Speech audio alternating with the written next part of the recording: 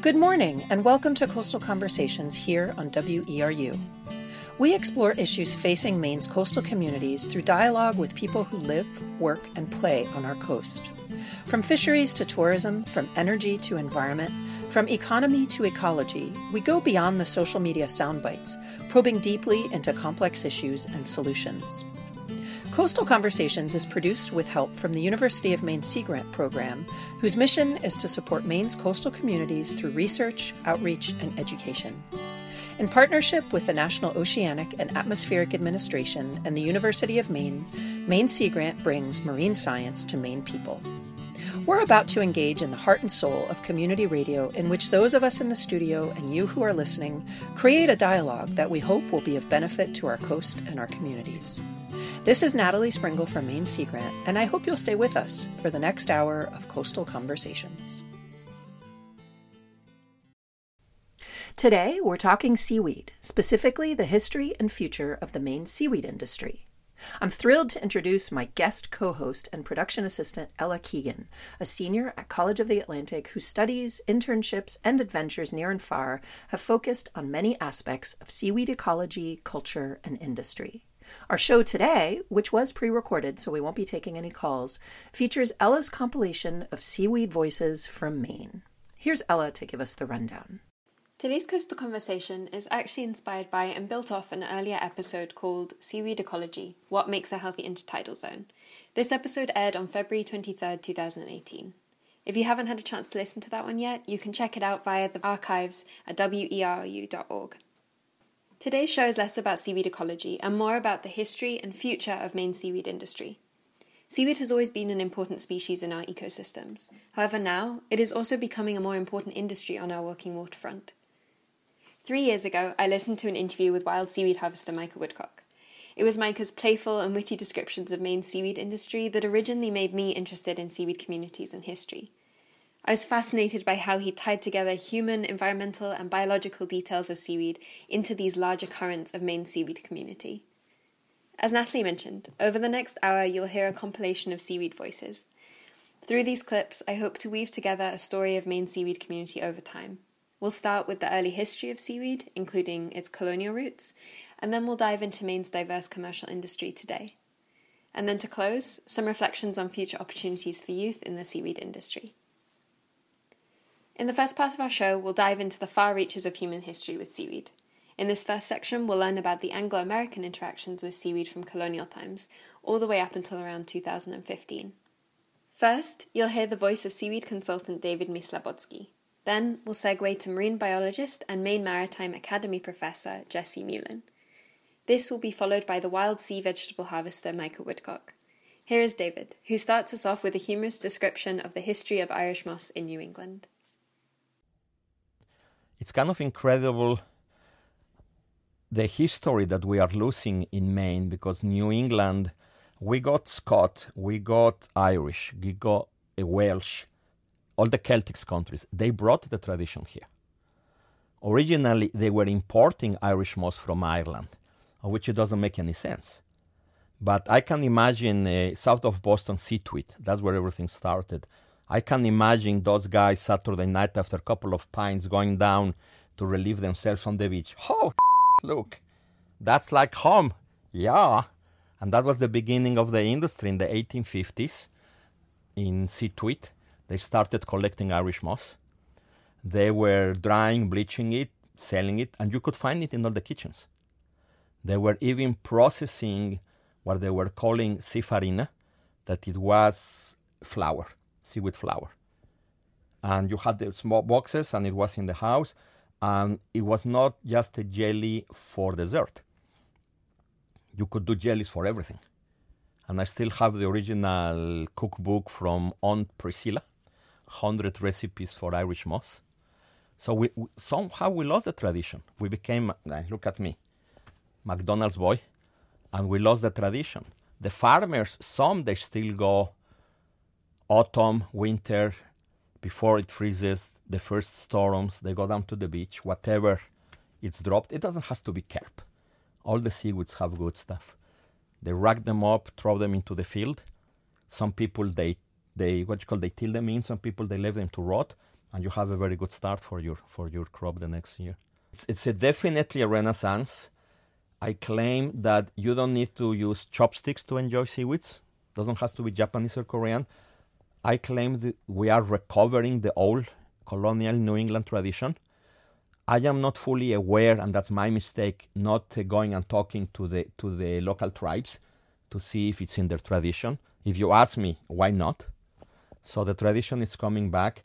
The local industry is growing, slowly, but it's growing. Next, you'll hear from Jessie Mullen. As a marine biologist, teacher, and seaweed enthusiast, Jessie beautifully weaves together human, biological, and environmental perspectives. Especially in non-Western cultures, seaweed has had a very long history in terms of its importance. And even in kind of Western European cultures, seaweed had a much pronounced role in the 17th and 18th and early 19th century, in which it was really an important part of industry and part of people's diets. And then I think as industrialization took place, kind of new opportunities or less expensive alternatives became available, seaweed kind of fell by the wayside. And especially in North America, when people immigrated here, there was really a stigma of foraging on the shore as being like not good, like not advancing one's own position in society. And so I think that there was a real loss in the 18th and 19th and early 20th century of people just wanting to shed that foraging identity in general. And you see that a lot of, now people are really seeing foraging as this like amazing opportunity, and that there's a lot of rich history, culinary history in terms of foraging, and using those locally foraged products in both just food and medicine. But I think, in the early 1900s, people did not want to go on the shore and forage seaweed, and they, would maybe have historically eaten laver in many of their meals, or had dulse, and really shunned it because, you'd have to forage for it, and you could, the proper thing was to go to a shop and buy something as opposed to forage for something. So I think that was sort of the history of it, is I think people kind of shed those kind of non-refined things. And it's interesting because, like, I think at that same time, there were people too who really, in the Victorian era, loved to botanize and loved to go out to the seashore and collect seaweeds, or kind of collect phytoplankton and make beautiful designs under microscopes. So it's interesting because I think like the art piece stayed longer than the culinary or kind of the industry piece to it. And then I think like in my mind, there's just like this like blankness and like, early 1900s to like 1970. I just kind of think of it as just being this like silence of really just that not being something that people did or kind of partook in. And with that kind of like that lack of firsthand knowledge just was removed from that whole generation. And then I think in 1970s, like kind of understanding the environment and kind of macrobiotic diets, people started thinking a little bit more about seaweeds in general. And I should say, like, it never left Eastern cultures. Like, it never really left Asian cultures, I think and never really left maybe Polynesian cultures, and kind of understanding the importance of it, because I think it was just so embedded in there, and it wasn't something that was ever shunned. It was just that's a real part of the diet, and that's a real part of the culture. So that's such an interesting thing to me, interesting about that the history of that and the dichotomy there. And then I think 1970s, it really, seaweeds became more interesting, mostly to kind of back to the landers, kind of more of a hippie kind of environmental segment of society. And then, but not in all, because I think there were some individuals who recognized the importance of seaweeds in terms of different products that could be made. And so I think from the 1970s on, it's sort of incrementally it's been increased in kind of scope and importance. In this next clip, you'll hear from the energetic wild seaweed harvester Micah Woodcock, speaking more specifically about Anglo-American interaction with seaweed. Note that right after Micah, we'll go back to David Myslabowski, the seaweed consultant, and then again to Jesse Mullen, the seaweed biologist. But for now, here is seaweed harvester Micah Woodcock. The rockweed, which is what most people are accustomed to, isn't used for food a whole lot traditionally. There are certainly some food uses. But mostly it's the edibles, the bigger kelps and dulse and Irish moss and things that grow in more exposed places. The Irish moss has one of the longest histories of being used in modern Anglo-colonial America of any of the seaweeds for food. And you can boil it, typically in milk, to extract the gel that's in it and make pudding. And it's a very amazing gelatinous substance that has, especially in the modern age, almost countless uses in food products and industrial products. Something happened 4 or 5 years ago. Before that, in the States, people use a lot of seaweed-derived products. There is a lot of agar, carrageenan, or alginate, even if the name doesn't mean nothing to you. They are food additives, but you have to read the label. The Japanese sushi revolution, the sushi wave came a couple of years ago.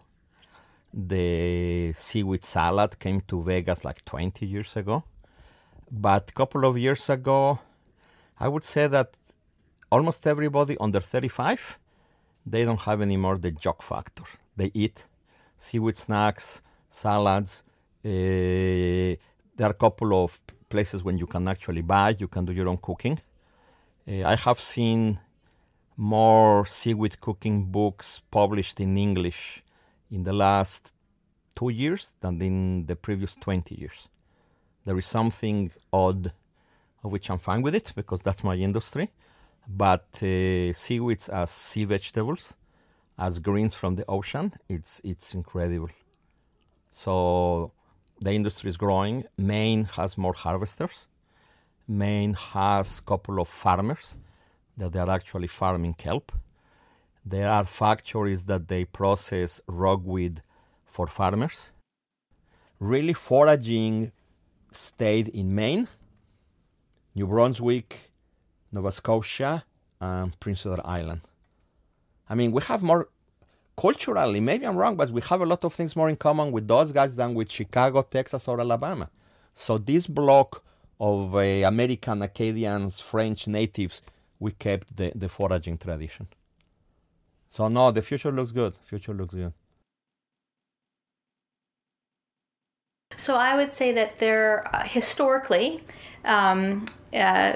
people who emigrated to the United States probably did eat seaweed. But as they started to immigrate, they kind of left that historical food knowledge to wherever land they came from. So there's a lot of Irish, Scottish, English history of eating seaweeds, and people who immigrated at some point forgot that or abandoned that because it was, poor people food in some way, but highly nutritious. And I would say that, 40 years ago, there was a group of people in Maine that started to eat seaweeds a lot more. And it's prepared in a variety of different ways. So oftentimes, if someone wants to go out and harvest their own seaweeds, they could eat them fresh. They could harvest them and eat them fresh. But the more easily accessible, I think, would be purchasing seaweeds that have been harvested. People who go out and sustainably harvest seaweeds. And then usually the most common form is you dry the seaweeds and then you purchase it as a dried product and then you rehydrate them. Or you sprinkle that dried product in something and make something out of it. I would say people have a perception that seaweeds should only be in a Asian cuisine. And I think that's because people have been presented seaweeds more readily when they go and get sushi, or they're at some sort of Asian restaurant that seaweeds are on the menu. But there are heaps of delicious seaweed recipes and dishes that are not Asian in origin, and that would lean more towards kind of a European palate. There's lots of seaweeds that pair wonderfully with cheeses and potatoes. Lots of seaweeds that can be sugared and have a very sweet flavor. So there's a tremendous amount of things that you can do with eating seaweeds. And I'd say traditionally people have been nervous working with seaweeds because partly they haven't grown up having their parents or their grandparents cook with seaweeds or prepare foods with seaweeds. So there's a little bit of trepidation, or there really shouldn't be, because it's a great source of nutrition and really neat flavors that, for someone who wants to be adventuresome and wants to eat more healthy, the seaweeds are a great addition. That was Jessie Mullen, a marine biology and seaweed ecology professor from Maine Maritime Academy, on today's show about the history and future of Maine's seaweed industry. If you're just tuning in, you're listening to Coastal Conversations on WERU Community Radio 89.9 FM in Blue Hill and streaming online at weru.org. A reminder that our show today was pre-produced, so we won't be taking any calls. This is Natalie Springle from Maine Sea Grant, host of Coastal Conversations, and I'm joined today by my guest co-host, Ella Keegan, a senior at College of the Atlantic in Bar Harbor, who gets credit for most of today's production and compilation of voices from Maine's seaweed community. Let's hand it back to Ella. In the first segment, you heard from the seaweed consultant David Myslabowski, the wild seaweed harvester Michael Woodcock, and Maine Maritime Academy professor Jessie Mullen. They focused on the colonial history of seaweed in Maine and how Mainers' interaction with seaweed has changed over time. Moving into the present, the seaweed industry in Maine is more diverse and complicated than you might expect. In this next section, we'll focus on the distinctions and details of the different parts and communities of the seaweed industry. This includes wild sea vegetable harvesters, sea vegetable farmers, rockweed harvesters, seaweed scientists, seaweed enthusiasts, and people who are just curious about seaweed. When looking from the outside, it is easy to think of seaweed as quite a simple industry. However, in the next few clips, Jessie Mullen and Michael Woodcock will describe just how varied Maine's seaweed industry is today. Among the seaweed industry groups, there are people who work with what they would call the edibles. So that would include most of the reds and the browns that are kelps, but not the rockweeds. Most people don't eat rockweed. Rockweed is, and Ascophyllum specifically, is harvested and processed for a non-edible market. You can eat Ascophyllum and you can eat Fucus, but most people don't. And so there's kind of the rockweed industry, and so that's very different than, let's say, a person who is harvesting red seaweeds for an edible market. There are people who are making food products and people who are making bath products. There are people who are extracting chemicals and extracting compounds from seaweed and then processing that further for some particular nutrichemical or agricultural product. So there's lots of different things that seaweeds can be used for. As far as the future of the seaweed industry, there's kind of what I refer to as three somewhat independent seaweed industries. There's what I do, the wild harvesting, the edible seaweeds. There's the rockweed harvest, which is a bigger industry. And then now there's more people aquaculturing or farming seaweeds. And if you, based on the amount of media attention it's got, you would think that seaweed farming was like get the impression that seaweed farming is a really large industry in Maine and in the Northeast. But it's still, even the aquaculture is still a pretty nascent industry, still figuring itself out.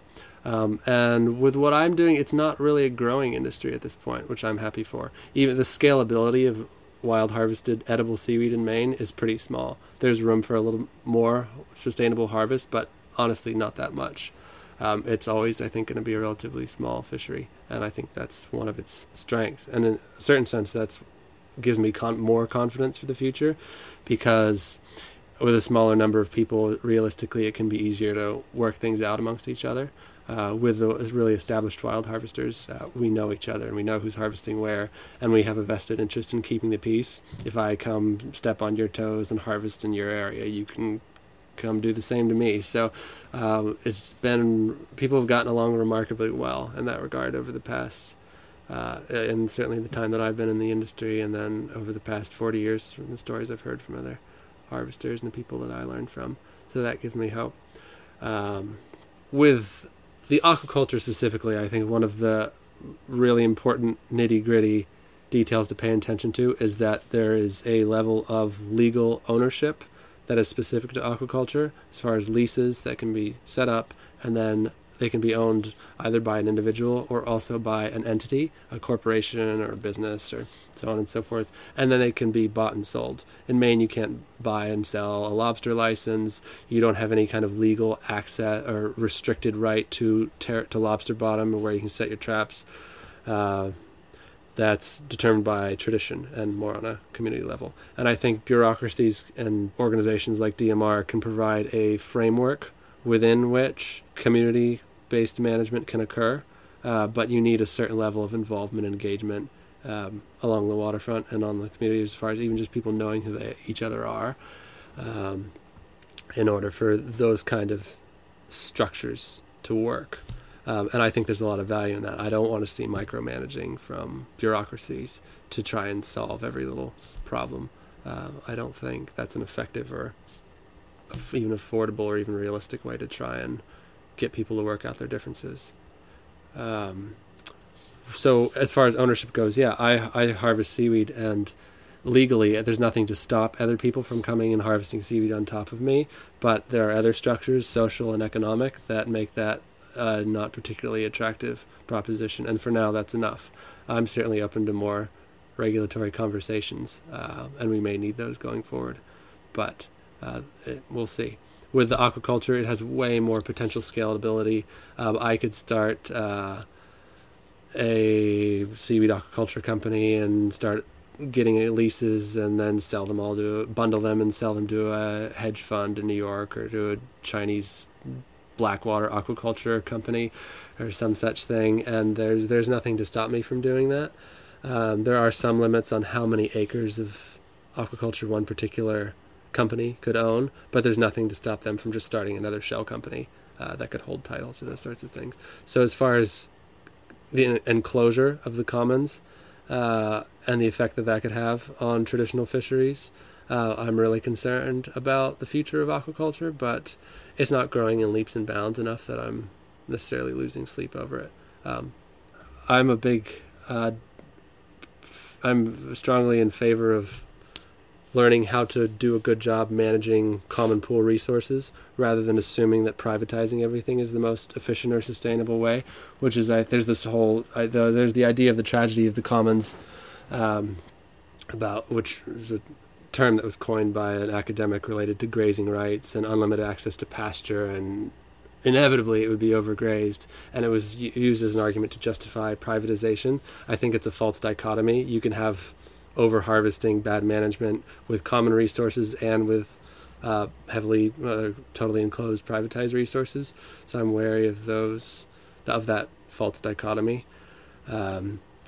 And then also a lot of people of European descent in this country, or maybe not a lot of people at this point, but certainly some people are here as a direct result of enclosures of common resources that happened in England and the so-called Old World. And that's why we're here today, and we came here to get away from that. And if we're replicating those same structures and systems that we were running away from 400 years later because we forgot about it and we don't have to think about it anymore, I think, we're just sowing the seeds of our own cultural destruction. I think the other thing about kind of seaweeds in Maine that is sort of not explored for kind of the human dimension side is this whole rockweed ownership, harvest, really complex kind of scenario. And so, I never ever thought that the study organism that I study would become so controversial. Like, I study seaweed, like that's not a big deal. Like, it's not, but it became, like, in the last couple of years with the rockweed kind of property case that went to the Supreme Court, and kind of the ruling that it's owned by the upland landowner and you have to ask permission to harvest it or even research it, has created all these different nuances of like what it means to different people. And so like, I think that's just so rich for a social scientist to want to really tackle kind of like what's the complicating, or kind of what's the driving value set to make people's positions take place. So is it this fear of overexploitation and sustainable harvest, and kind of this knowledge that humans have not done a very good job at sustainably harvesting most resources that they are supposed to be stewards of? And then part of it goes to like, but do people understand how rockweed is harvested and understand its life history and its ecology, and make that difference between we're not taking the whole organism, how the regulations are different than, let's say, the cod fishery or an urchin fishery? Or is the value set thinking about kind of what the coastal landscape people have in their perceptions are, and they want to maintain what they think of as landscape conservation, and they don't want a working waterfront? Or is it that, the largest harvesting company is an international company and it's not a Maine local company, and so it's this interplay between kind of us versus them? So there's all these like really great, like complex, challenging issues. So like, I'm just waiting for social scientists. Like, I would love for a social scientist to be like, I want to study that. Because I think that would really help. And I think it would allow for there to be an understanding so that there could be kind of, again, these new opportunities for youth to become involved with in understanding. So there's lots of that way. As Jessie mentions in this clip, a large conversation in Maine's seaweed industry revolves around privatization. Privatization of marine space is frequently discussed through the topic of aquaculture. But in 2018, the question of who owns wild harvested seaweed, as opposed to farmed seaweed, worked its way through the court system. The ruling concluded that wild rockweed is owned by the adjacent landowner. Natalie Springle, our regular Coastal Conversations host, wanted to understand how the ruling impacted seaweed harvesters, so she spent a September day in 2019 on the water near Harpswell with Greg Toby from Source Micronutrients. Source Inc. is a rockweed harvesting and processing company that uses rockweed in health products for horses, dogs, and people. So this next piece, it's about 5 minutes in length, is a story from Natalie produced about her day harvesting rockweed with Greg and his crew.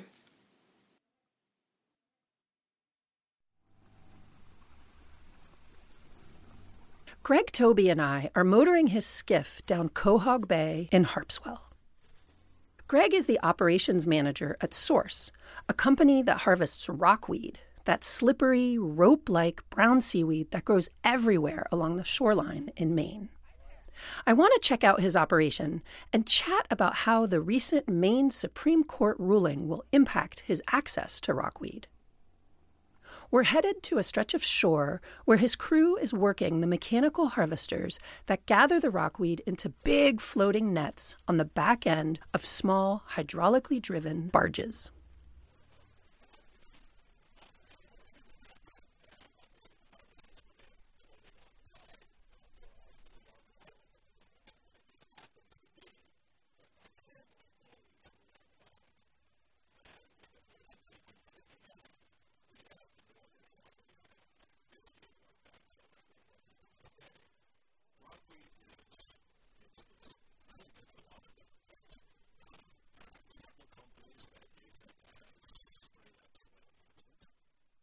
Greg easily rattles off uses for rockweed, including chemical-free fertilizers, extracts for nutrients. His company takes the rockweed back to the processing plant in Brunswick, where they sort it, dry it, and turn it into a powder.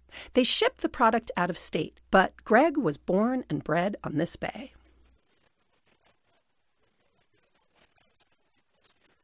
As a little boy, he would watch the company's early rockweed harvesters rake the flats and load up their skiffs with piles of rockweed so big you could hardly see the boat.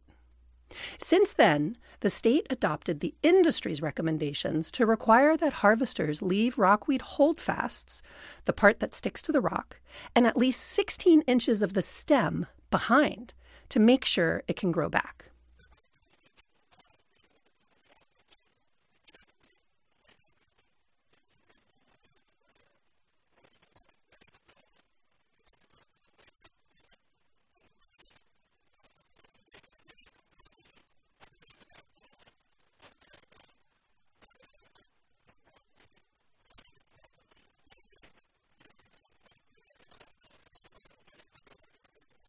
Greg sounds almost like a farmer who tends his fields so they'll keep being productive. He explains how his company, Source, leaves the beds untouched on a 3-year rotation so they can rejuvenate.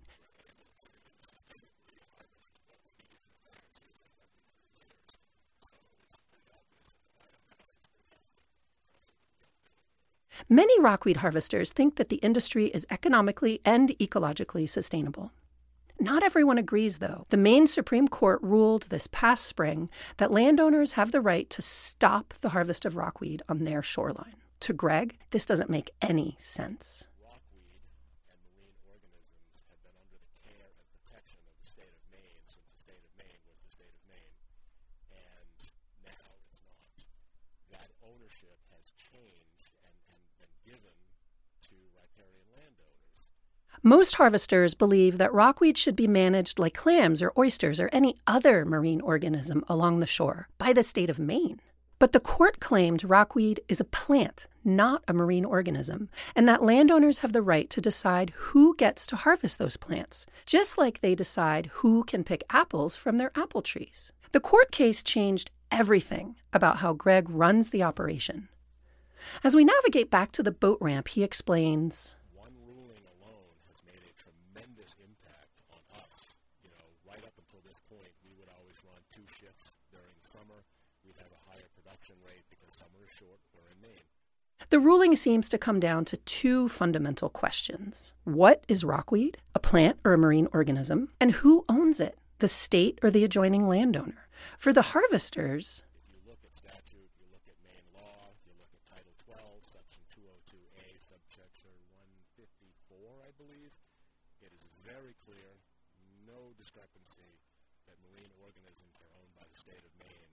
And I don't think that there's an individual out there that could look you in the eye with a straight face and say that seaweed is not a marine organism.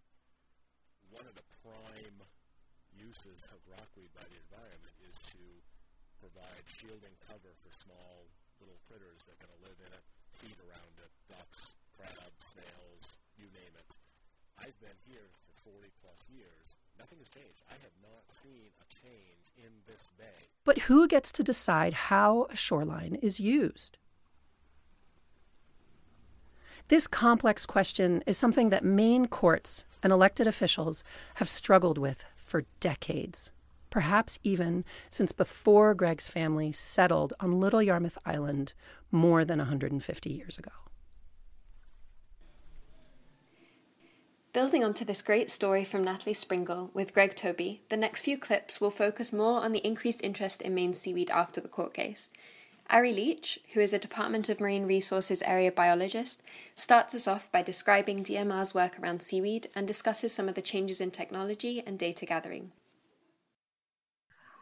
Yeah, I think a lot of people weren't really aware of the seaweed industry until it started popping up in the news because of the court ruling. I think a lot of the harvest happening down in Cobscook, that's really far down east in Maine. It's kind of removed from a lot of the population, and people don't realize necessarily how many products that seaweed can be found in. So I think it started to generate this conversation of like, oh, wow, Maine is a really big producer of this product, and it's found in everything from like food products to fertilizers, soil conditioners, animal feed, like skin products. So I think it was a little bit of an eye opener. And then for some people, I also feel it was, you could almost equate it to like, in some ways, the logging industry. Like Maine has a really big northern forest with a lot of logging that happens. And now people are like, oh, we've got a huge industry right offshore with this rockweed we didn't even know about, because nobody was really talking about it unless you were in the industry. So, as far as having the answers to the recreational harvest, that's easy. Anyone can harvest 50 pounds a day per person. Just make sure you're cutting 16 inches above the holdfast where it's, stuck to the rock or whatever it's stuck to. And you're hand cutting, you're not using any sort of machine implement. As the rockweed industry has grown and people have seen these, large harvesting operations offshore and started to ask like, what is that? What's going on? And, videos have popped up of the mechanical harvesting, and some people find that it looks very aggressive. It almost looks like a vacuum and, sucking it off the rock. People want more information, and within the need for more information, we need more data. So in order to set harvest limits for the sectors, we need to know, okay, what's in a sector? Okay, how much is there on a given year? How quickly is it regrowing? And depending on the harvest technique, is that impacting growth rates? Also, is hand harvest method, does that create a quicker regrowth? So I think some of the data gathering technology that's coming out right now is because the industry is expanding almost faster than management can keep up with it. And there is a lot of interest from a lot of different people, harvesters, landowners, conservation groups. I mean, anyone that enjoys Maine and its waters has a foot in the game, essentially. You just heard from Ari Leach, an area biologist with the Department of Marine Resources, reflecting on the growing interest in Maine seaweed and the complexities of managing the resource given its growth. Now we go back to Jessie Mulin from Maine Maritime Academy, who shares the conservation approach she has observed in the seaweed industry. I think, in the past, the seaweed community in Maine and I'd say like Maine and Atlantic Canada is pretty long term in terms of thinking about individuals and companies that are, decades old. And that a number of those individuals, those kind of founders of those companies, are environmentalists. Like they're very much conservation minded. That they really were so conscientious about how they were harvesting and collecting data when they were harvesting, or being aware of that interplay of kind of ecosystems before I think ecosystems were really kind of a thing and thinking about fisheries management in the 1970s and 80s. And I think, and not everyone, but there was a number of them.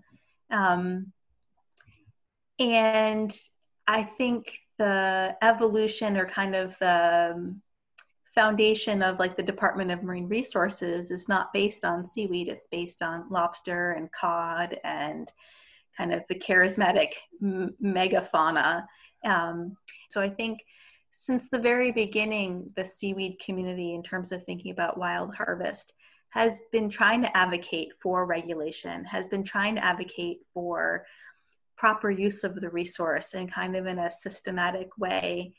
And it's not been top down, it's definitely been bottom up, which I find really great. And at the same time, it can be very frustrating because, oftentimes when you have a bottom up approach, it's not widely adopted because the positions of authority haven't kind of codified it in some way. But I do think people are becoming a lot more aware of seaweed, I think, because it's become much more accessible, and that we kind of being a community of seaweed folks, either on the research side of it or the education side of it or the commercial side of it, have really branded Maine seaweeds as a healthy, sustainable product for Maine. And that's been very helpful, I think, in thinking about kind of growing Maine's economy, and thinking about ways to kind of diversify a working waterfront to include seaweeds in it. And so that's kind of heightened, I think, people's awareness a little bit more, because I think right after Fukushima in Japan, internationally, the demand for Maine seaweed went very high, because it was in a different body of water, and that people really identified with kind of the Gulf of Maine being a clean, pristine location for sourcing that stuff. And a lot of those companies that source seaweed in the Gulf of Maine could not meet demand. And a number of them were so awesome and kind of intentionally saying, we're not overexploiting, we're not going to do that.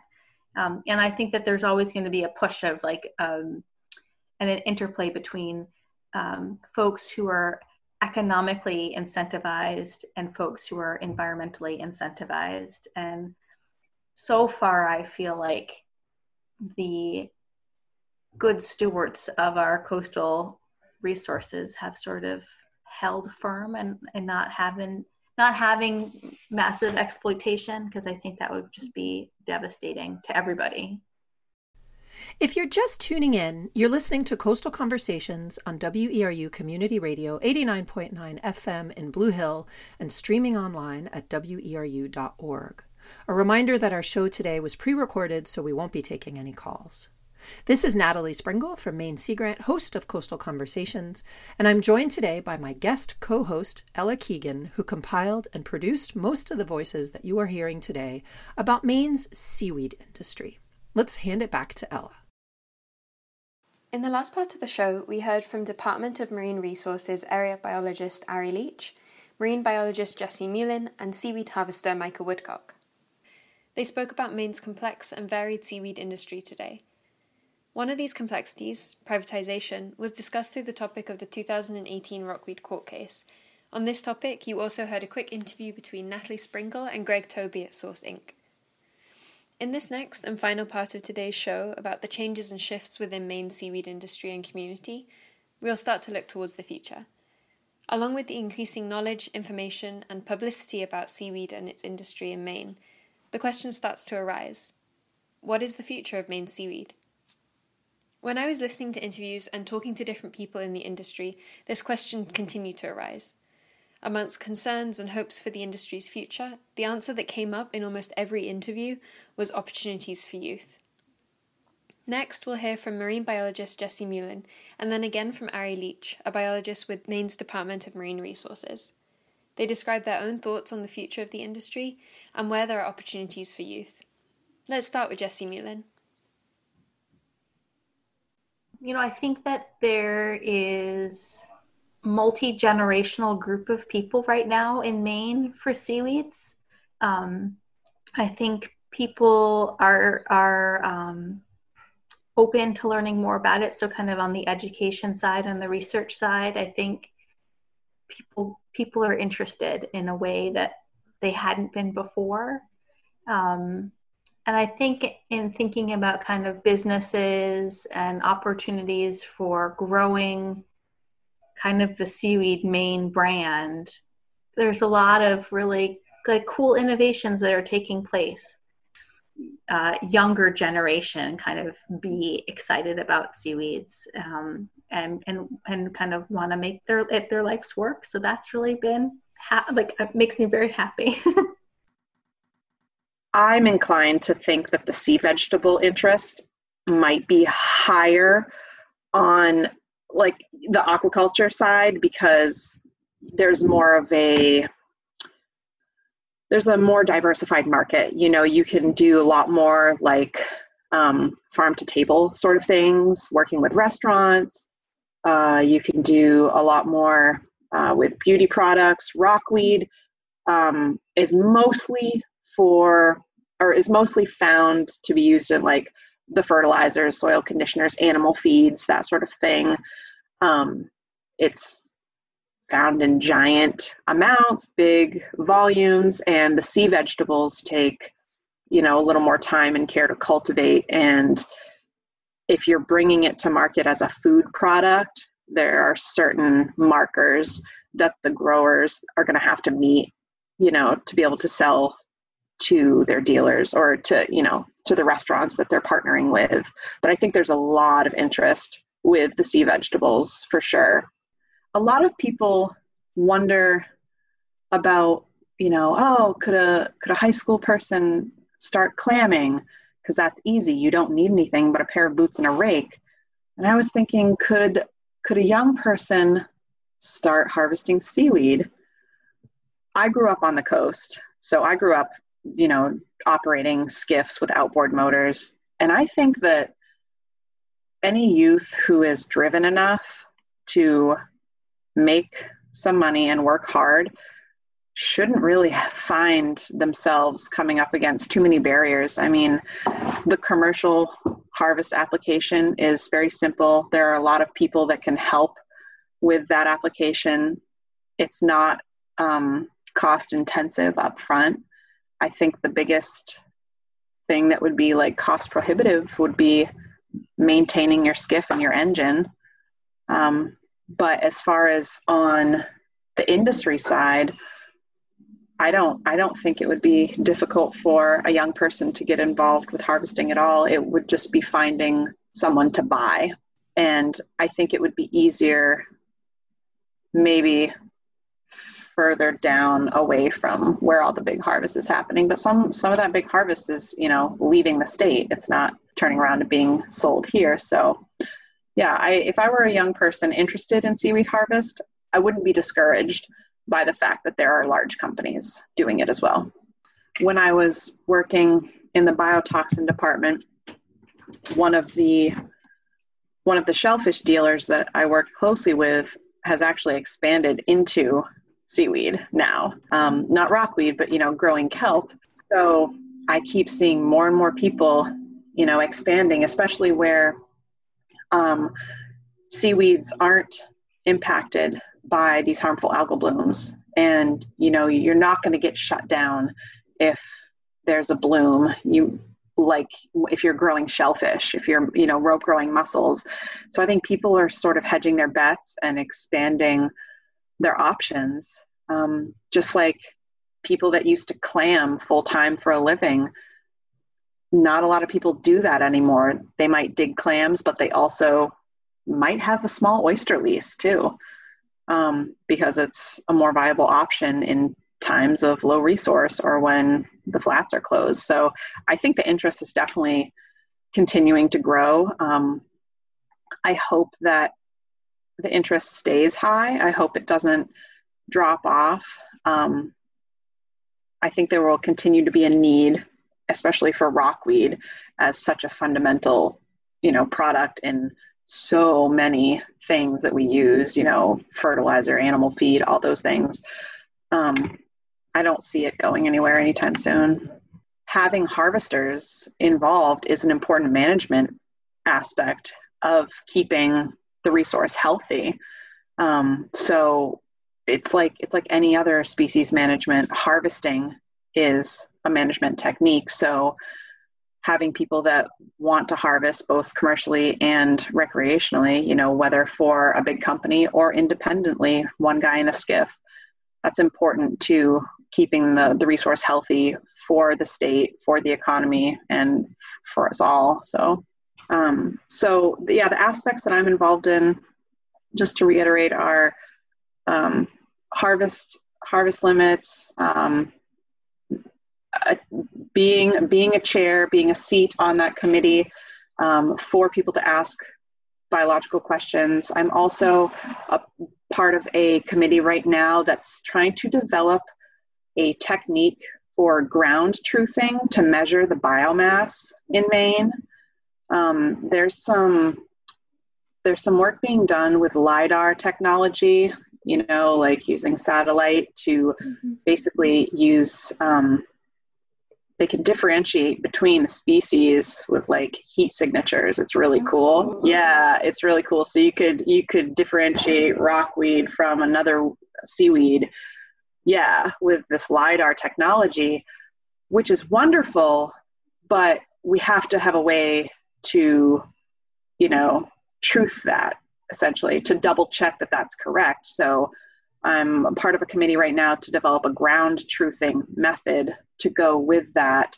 And part of that is, it's a citizen science initiative, and basically developing a protocol that would be able to be implemented for citizen science groups to measure in a given area, like a quadrat of a certain size, and come up with a consistent way of gathering the data and comparing it to this other method to basically, determine what is the rockweed biomass in Maine. Because we have pretty good estimates, but we don't know for sure. And it changes so wildly with the harvest and with regrowth rates. So that's something that's really interesting that's going on now. That we had one meeting before quarantine hit, and then we had a meeting online via Zoom, which was harder because we're moving into the hands-on phase. We were going to start going out into the field and practicing the techniques and trying out the feasibility of handing these tools over to citizen scientists, and trying them on for size. So I think keeping a finger on the pulse of the public is important, because the public has a lot of pull, and they are the people that keep our shores and waters and islands clean and picked up and managed. And we have a lot of volunteer networks, some that work with DMR to do water quality monitoring. And I think it's important to remember the public's role in all of this.